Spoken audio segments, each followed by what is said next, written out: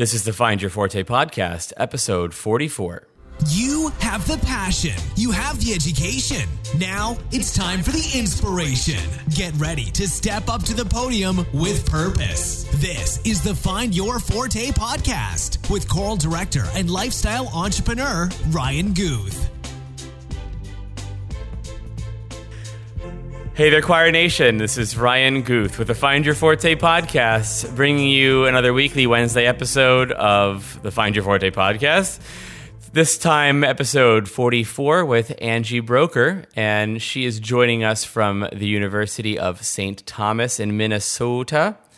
And as I begin every episode, I have to ask her this one question. So, Angie, Choir Nation is ready. They're at the edge of their chairs, folders open, and looking your way. Are you ready to deliver the downbeat? Yeah, you betcha. All right. Oh, that sounds so Minnesotan of you to say that. You betcha. Reminds me of Bobby's World when I was a kid. Did you ever see Bobby's World, the cartoon? I didn't. Yeah. There was Bobby's World was Howie Mandel, played every part, and Nice. Mom was from Minnesota, and she goes, "Bobby, don't you know?" His name was Bobby Generic, or Bobby Generic, but people would call him Generic, and Mom would get all mad. Oh, it was just a great show. Brings back so many memories. So, okay, let's get back to choral music. So, Angie, the first question I've been asking is, if I met you at a cocktail party and I said, "Nice to meet you, Angie. Well, what do you do?" Which is, I always say it's a terrible question to ask anybody. You should always ask something a lot more interesting than that. But if I were to ask you, what do you do? What would you tell me? At the deepest level, I walk into a room of people and we use music to express our commonality. Yeah. Wow. All right. You're definitely going to get follow-up questions when you answer it that way. So that's great. Darn. That's Okay. great. No, this is marketing 101. You're developing intrigue, in your brand. So this is very, very good. So say that again. You repeat this for me. I'm going to write it down. Well, I view the choral experience now in my elder years as one of expressing our humanity together. And I've seen what can happen with a community, both within that room and then as we reach out to audiences, to let people know we're all in this together, right? And that there's joy from the human experience, and we tap into that and all human emotions. I'm afraid that not everybody gets to that point in their choral experience, whether they are choral directors or choristers themselves, or even audience members. They never. That's the height. That's the what's the top level, and that's the nirvana, of the choral experience. But I feel like not everybody will get to experience that in their lifetime, and that's really a shame. So I'm assuming that your history brought you to where you are today. So would you explain to me a little bit about your musical upbringing and how you got involved, and just bring us back? Yep. I want to say, though, when you said the height of the experience, for me it feels more like the depth of the experience. Oh, I like that. I like that. And obviously, when I was 30 years old, I might not have been thinking about those things. I was thinking a lot about the technical aspects of making a beautiful choir. Mm-hmm. So, let's back up. Started playing the organ when I was 9 years old, and I loved what it felt like to sit and play the organ, what that music did for me. And then in middle school, I accompanied the choir, right? And I sat and I listened, and I thought to myself, what would Mr. Kubley do?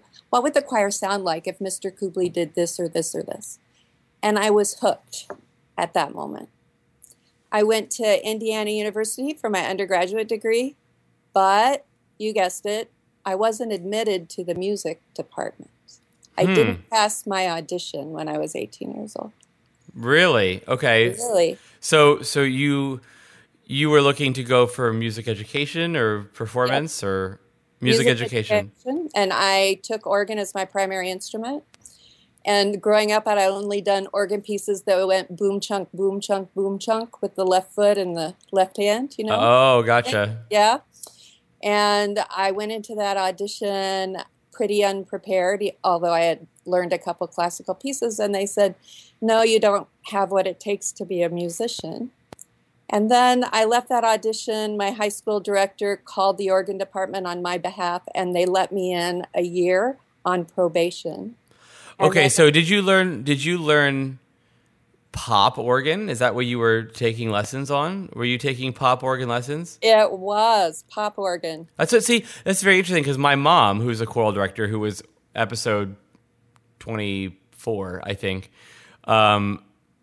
took pop organ lessons and she didn't really do the classical thing as much until she actually got to college. Ding, ding. So this is a very similar experience then. Yes, your mom and I should talk. You probably should. It's very interesting. Yeah, I mean, she ended up going to Westminster and then learning all these, incredible, professional classical pieces. Absolutely. But I mean, you have a lot of catch up to do, Oh yeah, I mean, I don't know, you can go from the top 40 greatest hits in senior year of high school to, Vier and Finale at by your senior recital in college, which I thought was incredibly amazing. But so you didn't get admitted as an organ major. You were admitted eventually on probation. Yes. How did that feel? It felt different. I had been pretty successful as a high school student, and I don't know, it was a wake-up call. It was a challenge, but maybe the first of many challenges that you just go do anyway. Do you feel like you were labeled as a child as a talented individual and were rewarded as such, and when you got to this particular part of your life where there was a rejection of some kind, was that hard for you? I mean, it's a two-part question. Did you ever felt like you were labeled like a talented person, so that you sort of had this expectation that, of course, I would get into this program because everybody's always told me I was talented? Yeah. So that's a two-part answer. Mm-hmm. Yes, my social circles called me talented. No, I didn't have the expectation that I would audition for college and everything would be smooth sailing, because I was so naive. I mean, I didn't know anything about classical music or Western European music. I mean, I was a suburban Indiana Hoosier. I just really hadn't lived that kind of life. Gotcha. And I didn't have parents who they were amazing parents, but hadn't raised me in that tradition. So, yeah, I didn't have expectations. I wasn't surprised. I was disappointed I wasn't allowed in, but not surprised. How did your parents react? Kind of as they always did, which is, well, you go, you learn what you know, you audition again, and you'll be successful. There wasn't any coddling of, oh, poor thing. It was, go do what you need to do. Now, in contrast to their philosophy of not coddling, and now being a university professor yourself, do you see a difference in the way parents are bringing up their children these days? Gosh. Okay, so I've got to answer that as it relates to the first question, that deep within us, I think, things aren't that different at all. Society tends to change the outside parts, and time seems to change the outside parts, but I think at our inner core, we're still the same kind of being. Mm-hmm. Yeah. Like we want to be the same type of being, probably. You know what I'm saying? I feel like we're crying out for the pendulum to swing back a little bit in 2016. It seems like I cry out for that a little bit too. I think for me, it's the desire to go deeper in a world that seems to be going by more quickly. And some things take time, and the choral music process takes time. So, yeah. Right, and we always hear it's about the process, not about the product. That's the most fulfilling part of is the journey, right? Not the destination. And we're a society now that's pretty obsessed with the destination and not the journey. I tell my graduate students that I teach in the summers, I love the process, right? I love being in that room every day with those students, no matter who I'm conducting. But nobody comes in to see my process, People come to see the product, to see the concert. So, yeah.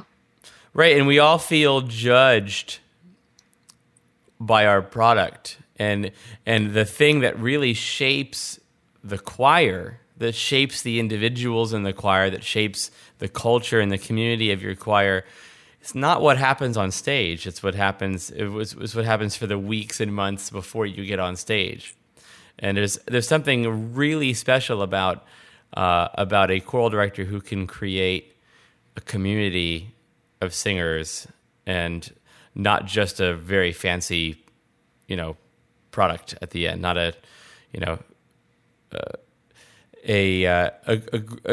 somebody who does it right in the months and weeks before the performance.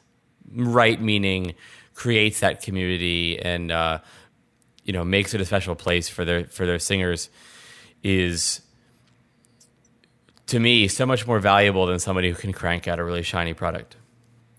When the University of St. Thomas Chamber Singers sang at the Chicago ACDA convention, right beforehand, we were standing in a circle talking about our aspirations for the performance, and one of my jovial tenors said, "I hope the audience is able to see what it is we do every day in rehearsal." And I thought, that to me summarizes what a performance can be. It can be sharing who we are every day with a larger audience. Exactly. And it's so. Did you feel like you accomplished that? Well, it certainly felt that way to all of us. So in that regard, yes. Do I know how it was perceived? No, but I know how it felt for those students, and that's, of course, who we're there for, right? Right. They walked away feeling like we did it. They did. Good. Yeah. Incredible. So moving on, you were telling me about a moment in time where you had a little setback when you were 29 years old. You were telling me in your pre-interview, and Choir Nation loves to hear about the failure moments or the moments of vulnerability, and it's incredibly humanizing for us to hear. And even to the people who have gotten very far in their career, they've all, and 29 is later than most people have those moments of questioning what they. Well, I shouldn't say it's later than most people, because I went through that at probably 28. So yeah. What happened at 29? You were saying you left your doctoral program. Yes, because I had decided I didn't think I wanted to do music anymore. Oof.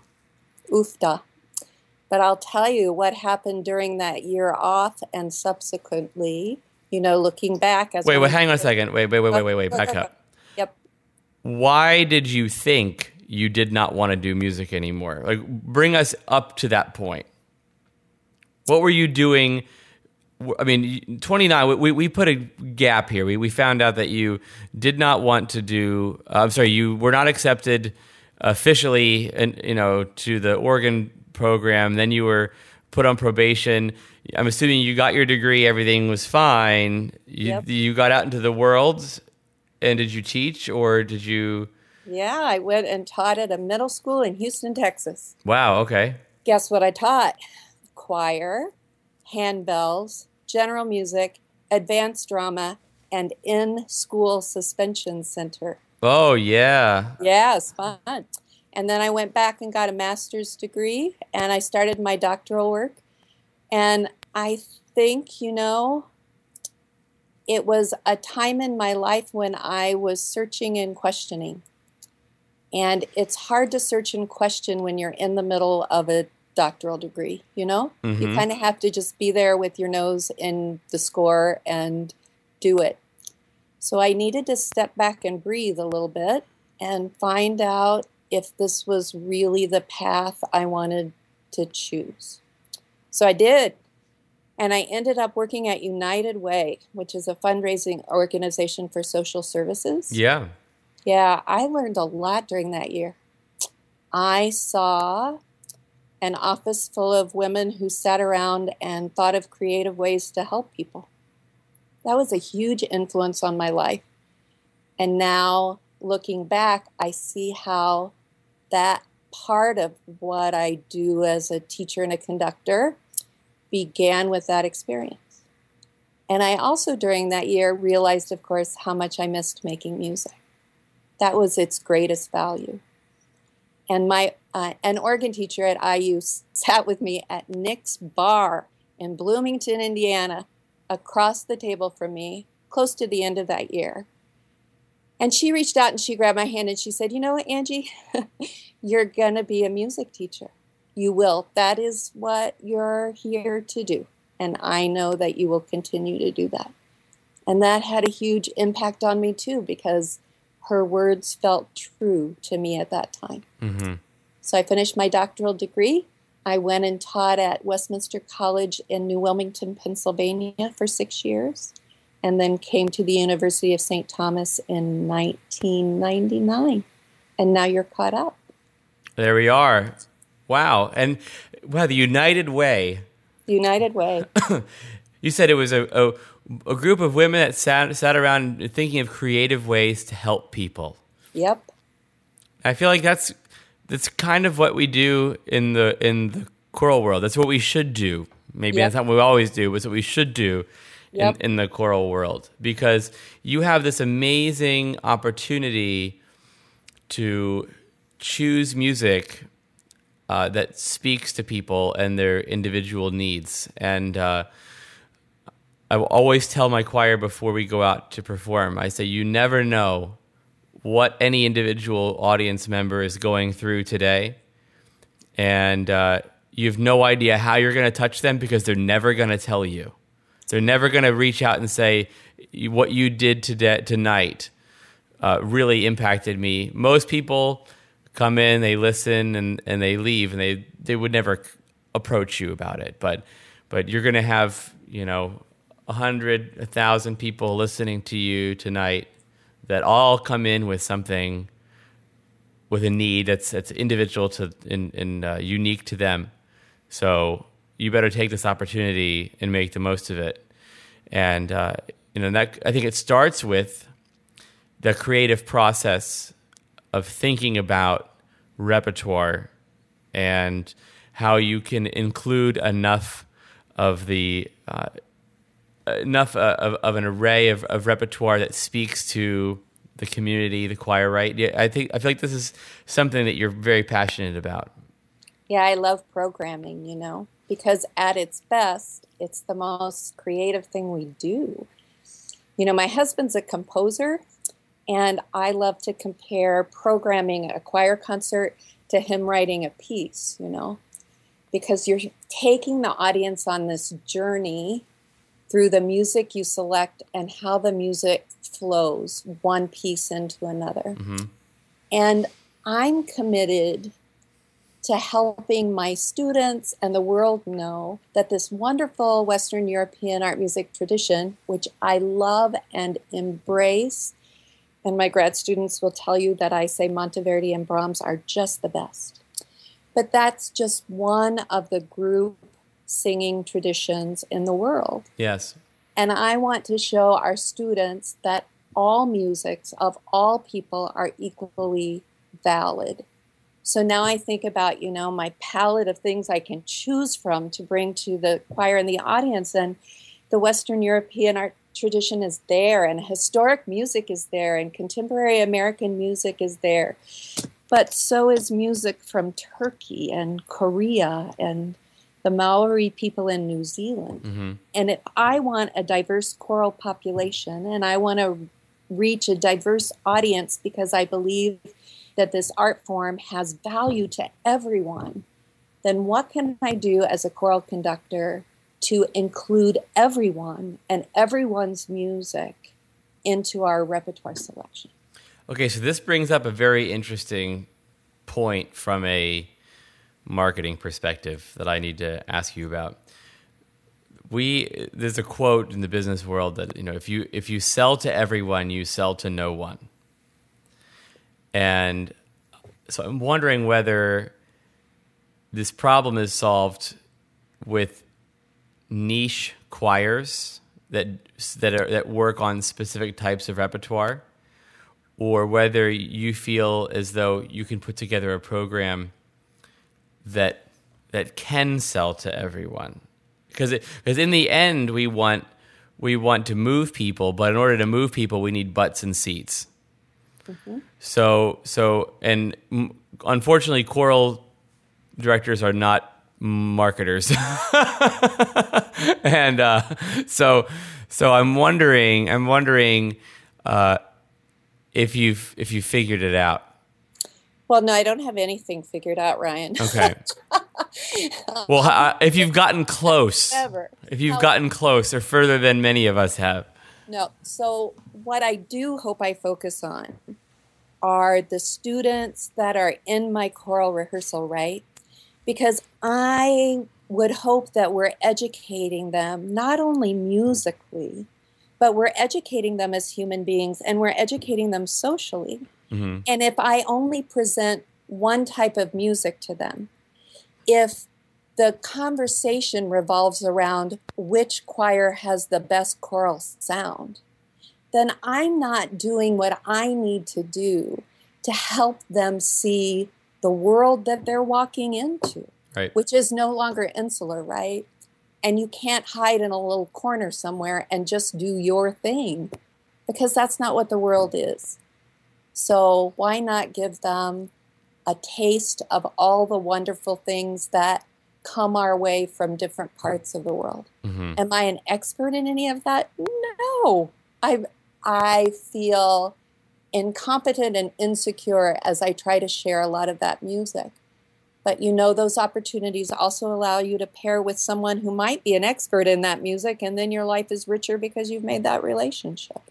So I would say go for it. And sometimes it'll work and sometimes it won't. And that's just the way all of life works, huh? So do you tend to ask for a lot of help when it comes to getting these programs to where they need to be? Yes. What type of help? What type of help do you ask for?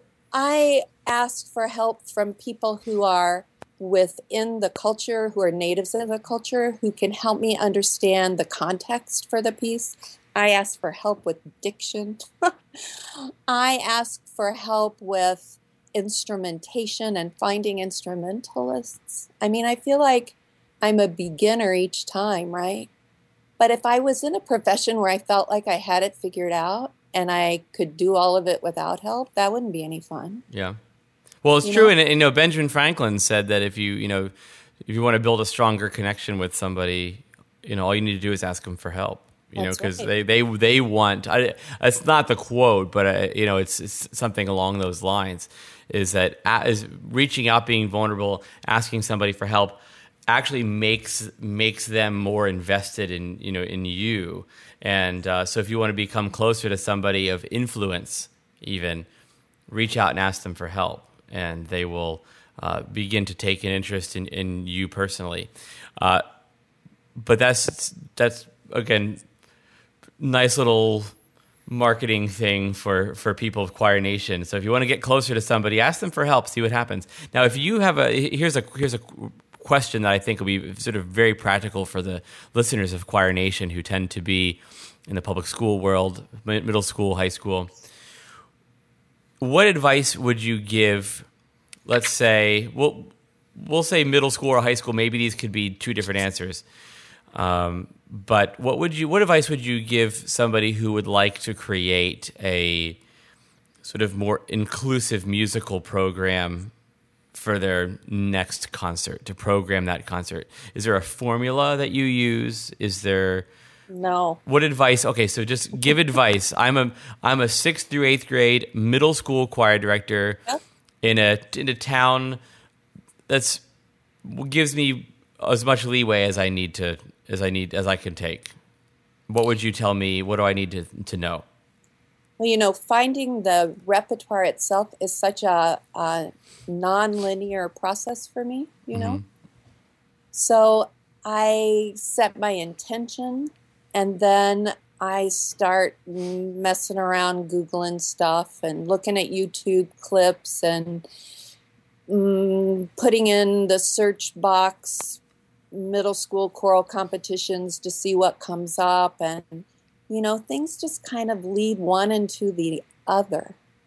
And something connects with you, I think, as a choral director. So step one is figure out what you want to say. Step one is what do I want to bring to these students? To the students, not to the audience. Well, I think that comes. When you were talking a bit ago about marketing and appealing to everyone, et cetera, et cetera. I think when the choir is on board and enthusiastic with what you're doing, that enthusiasm generates audience. I agree. I totally agree. I found that, I agree. It's very interesting. When I first started this podcast, yep, I developed what was called an avatar, which is the ideal listener. And the ideal listener of this podcast was I named him Randy. Nice. And he was actually me. He nice. he was 29 years old. He lived in a suburban town in New Jersey. He drove a black SUV 45 minutes to his public school job every morning. It was like a big, gigantic document. It was a biography of Randy's life. And when I was done writing it, I was like, oh, holy crap, that's me, right? Because I produced the podcast that I needed. Yeah.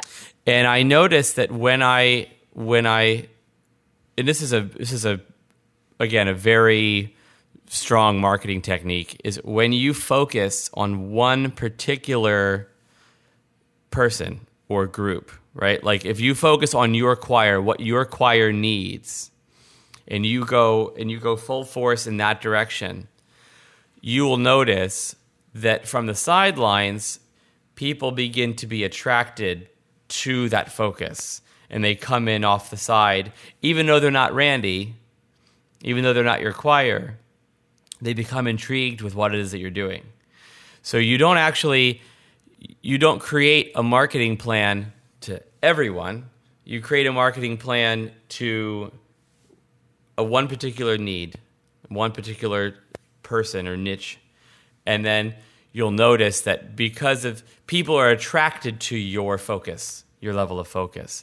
And they begin to draw out of your concert, out of your podcast, out of your business, the things that they need, and then they'll even discover things that they didn't even know they needed until they heard it. So I think it's a really great way to look at it, because your choir has to be the most enthusiastic about what it is that they're putting out. Because if they're not inspired, unfortunately, they're not going to inspire anybody else. Agreed. Okay, so step one is figure out what your choir needs. Mm-hmm. Okay, so what would step two be then in the programming process?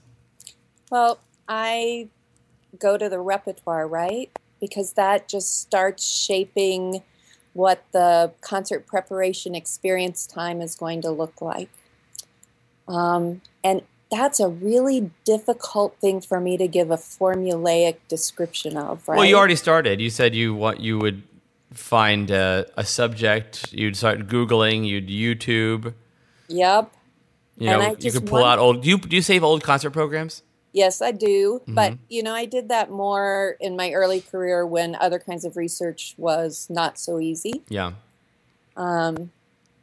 Yeah, boy, I just love it. I love the hunt of finding the repertoire. And I love the excitement I feel when I find pieces that I'm dying to share with people, and when I find pieces that fit together somehow or lead us into something. Can I give you a quick example? Of course you can. Yeah. So we're doing a concert at the University of St. Thomas in May, and its theme is, I think the name of it is Better Way. And it's around the theme of unity, right? So I chose texts for the first half of the concert that somehow exemplify the difficulties in our world right now. That was kind of easy, right? And then a piece, a pop piece called There Must Be a Better Way. And then a set of texts that are texts of hope, especially for this generation that we're teaching. And once those cogs started moving, once I kind of knew what the overall arch of the program would be, then pieces just started popping up. And I just think that happens. Those are the creative muses that are out there waiting to lead us to this piece and this piece and this piece. I had a teacher once that talked about the aha experience, right? And that's what the programming feels like to me. It's everything's churning inside. There are a lot of options. At some point, it feels like disarray. And then things settle down and you have that aha. Now I know how the concert is going to progress. Yeah. So kind of touchy-feely, I know, but... Yeah, no, but it's...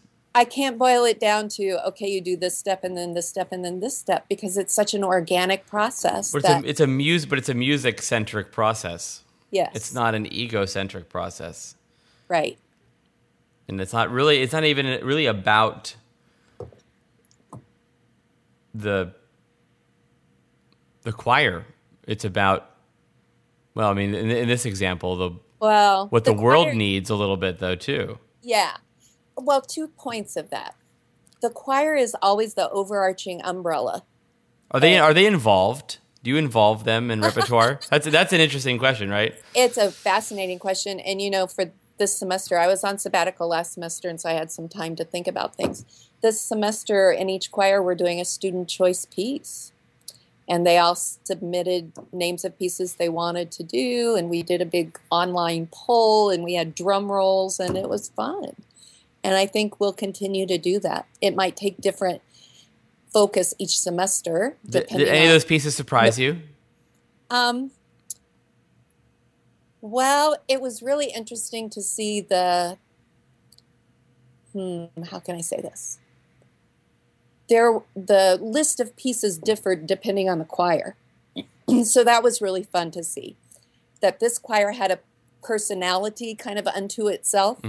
That led them to this body of repertoire, and this choir led them to this body of repertoire.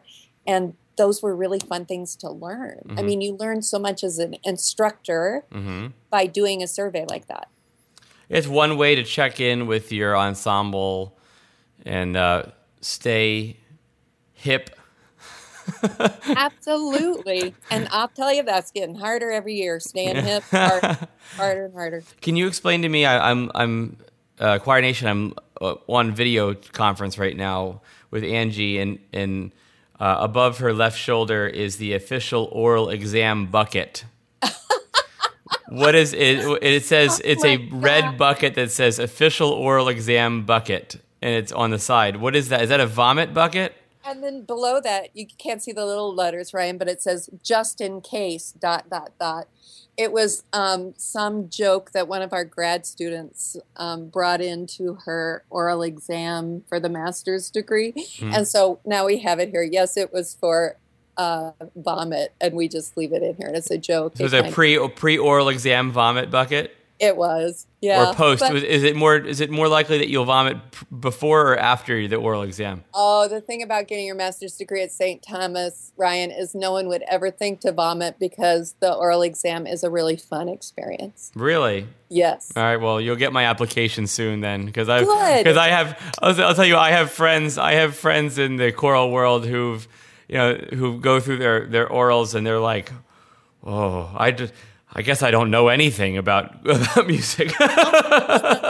At the University of St. Thomas, we just talk as if we're colleagues. We just talk about music. Mm-hmm. It's fun. Gosh, that'd be very interesting. There should be a mock oral exam experience for people that are not actually graduate students, just to see how much they know or think they know, or just as a way to check in with themselves and charge $1,000. Yeah. Put the money back into your budget. Yeah. Deflate a couple egos in the meantime. That might be a way to do it. But I love my oral exams for my doctoral degree. You enjoyed them? Yes, I loved it. Really? Yes, we mostly talked about how music went downhill after Monteverdi. Wow. And I had to make a comment like that, I feel like J.S. Bach would take issue with you. Yeah, probably, but anyway, it was fun. That's great. Well, it's a great subject. Did you get to pose the subject? No, somebody had asked me a question that led me to say that sentence. And then, okay. Of course, everyone thought it was such a provocative sentence that we stayed on that subject for a while. Well, you're clearly a marketer at heart then. See, I am? see. Yeah, if you put out a blog post that said that music went downhill after Monteverdi, you'd get a lot of clicks. You would get a lot of clicks. People might not agree with you in the content, but you'll certainly get a lot of clicks. And the beautiful thing is that there's going to be a number of people that will agree with you, and you'll grow that tribe. Yeah, I was 34, so I may not believe that now, but at the time, I think I did. So, yeah.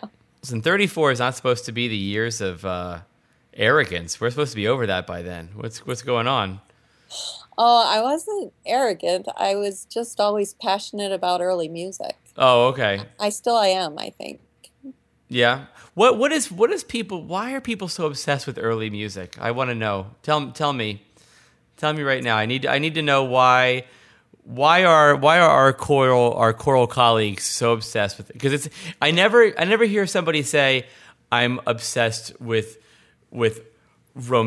German romantic choral music. I mean, I know plenty of people that are, but we don't ever really hear as passionate people about that genre versus early music.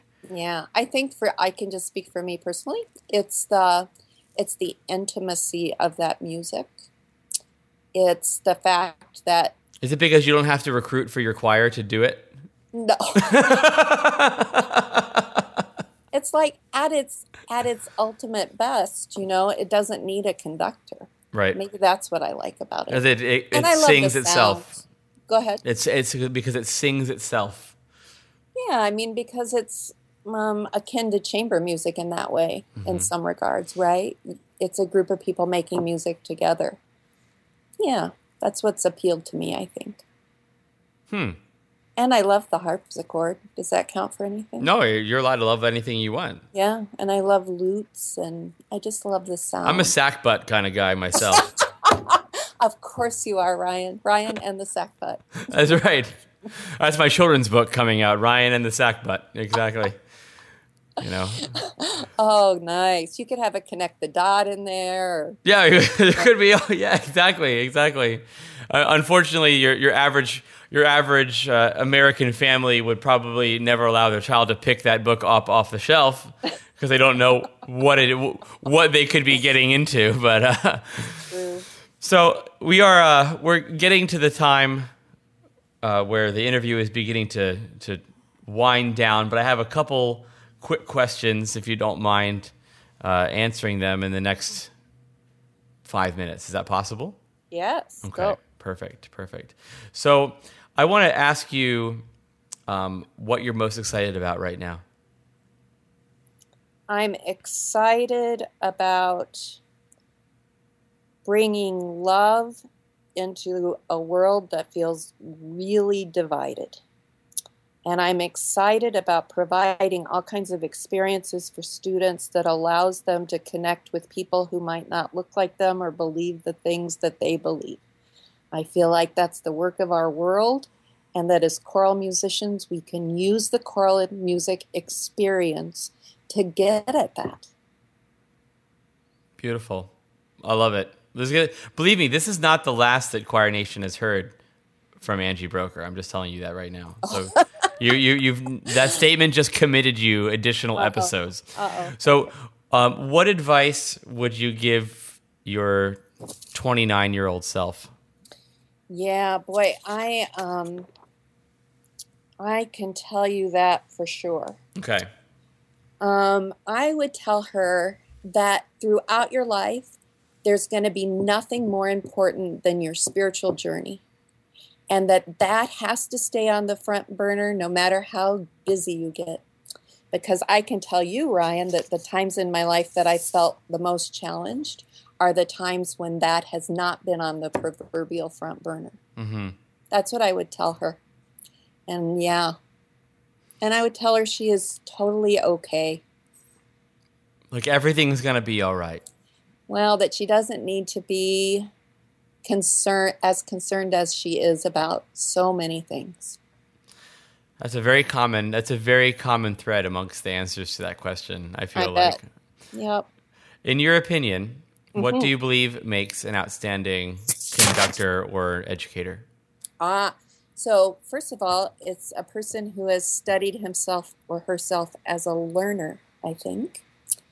And it's that ability to connect with your learners where they are in order to take them forward on their journey.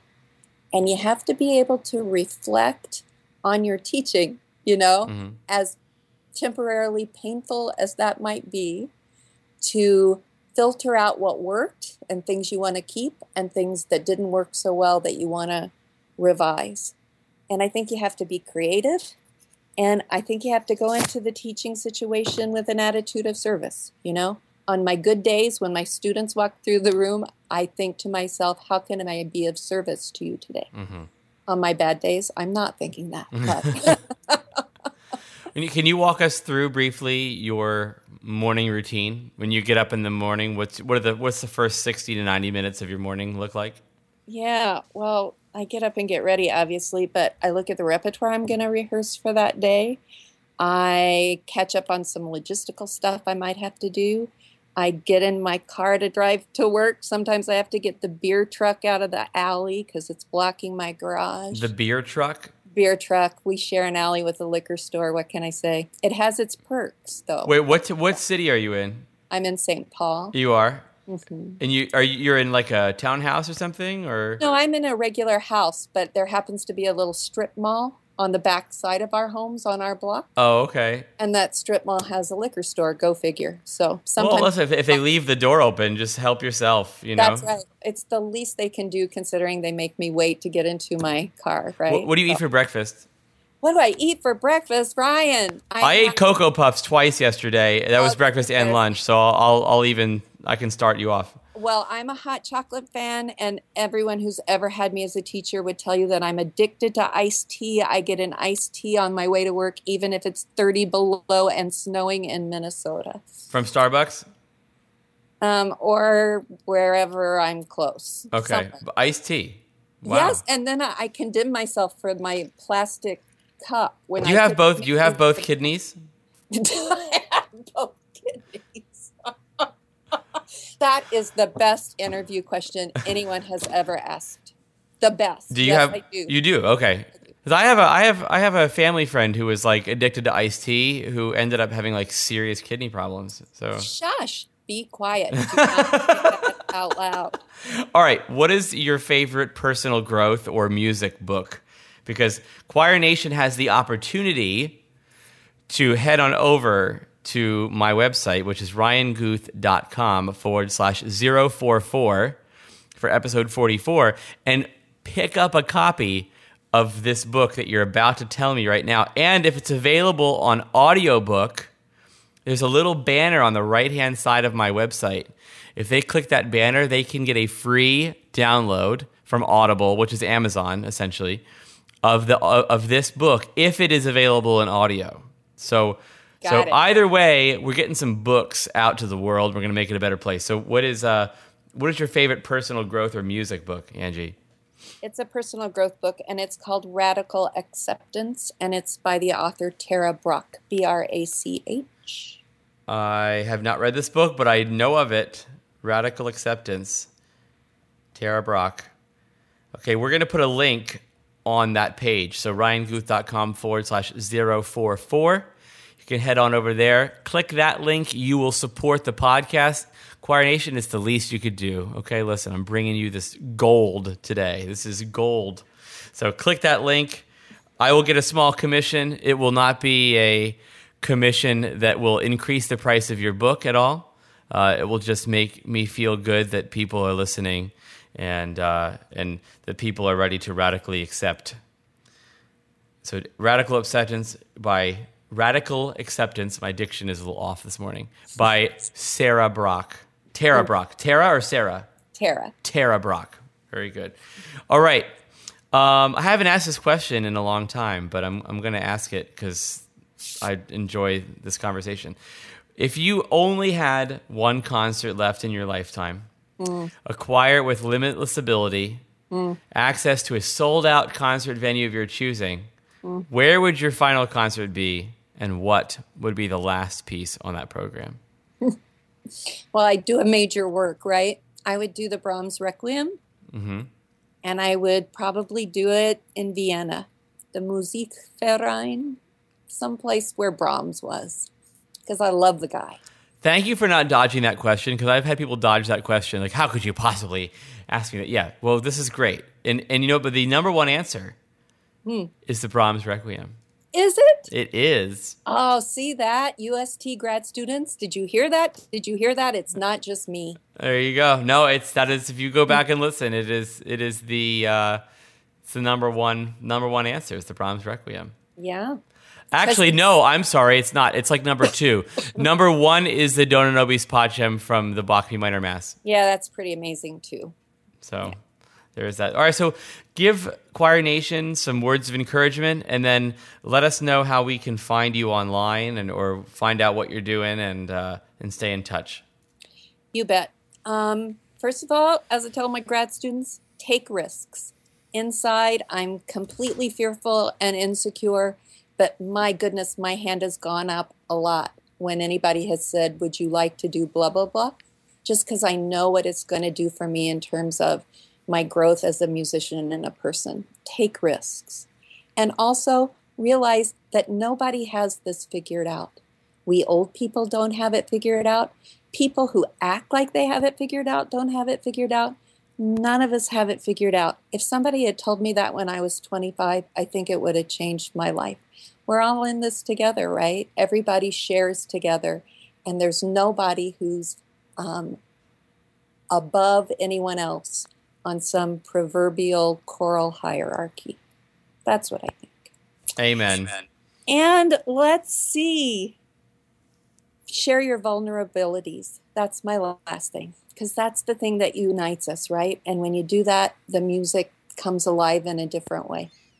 And if anybody wants to reach me, I'm on Facebook. I'm also on the UST website. If you look under the music department, I come up early in the list because my last name begins with B. Perfect. Yeah.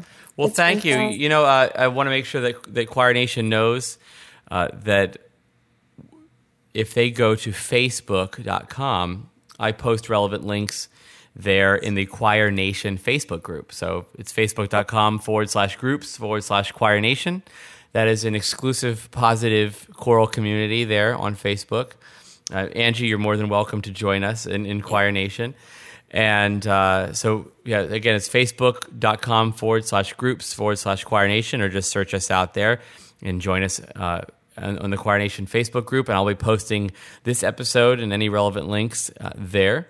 as well as the episodes that come after. And we also have some fun conversations in there as well that are incredibly positive and never snobby. So come on over. So Angie, thank you. You've definitely helped our audience in Choir Nation to step up to the podium with purpose today. So thank you for being my guest on the Find Your Forte podcast. It was so much fun, Ryan. Thanks for asking me. Thank you for listening to Find Your Forte with Ryan Guth. As always, join Ryan online at www.ryanguth.com for detailed show notes and discussions on every episode. If you like what you're hearing, don't forget to subscribe on iTunes and leave a review. Until next time, be amazing.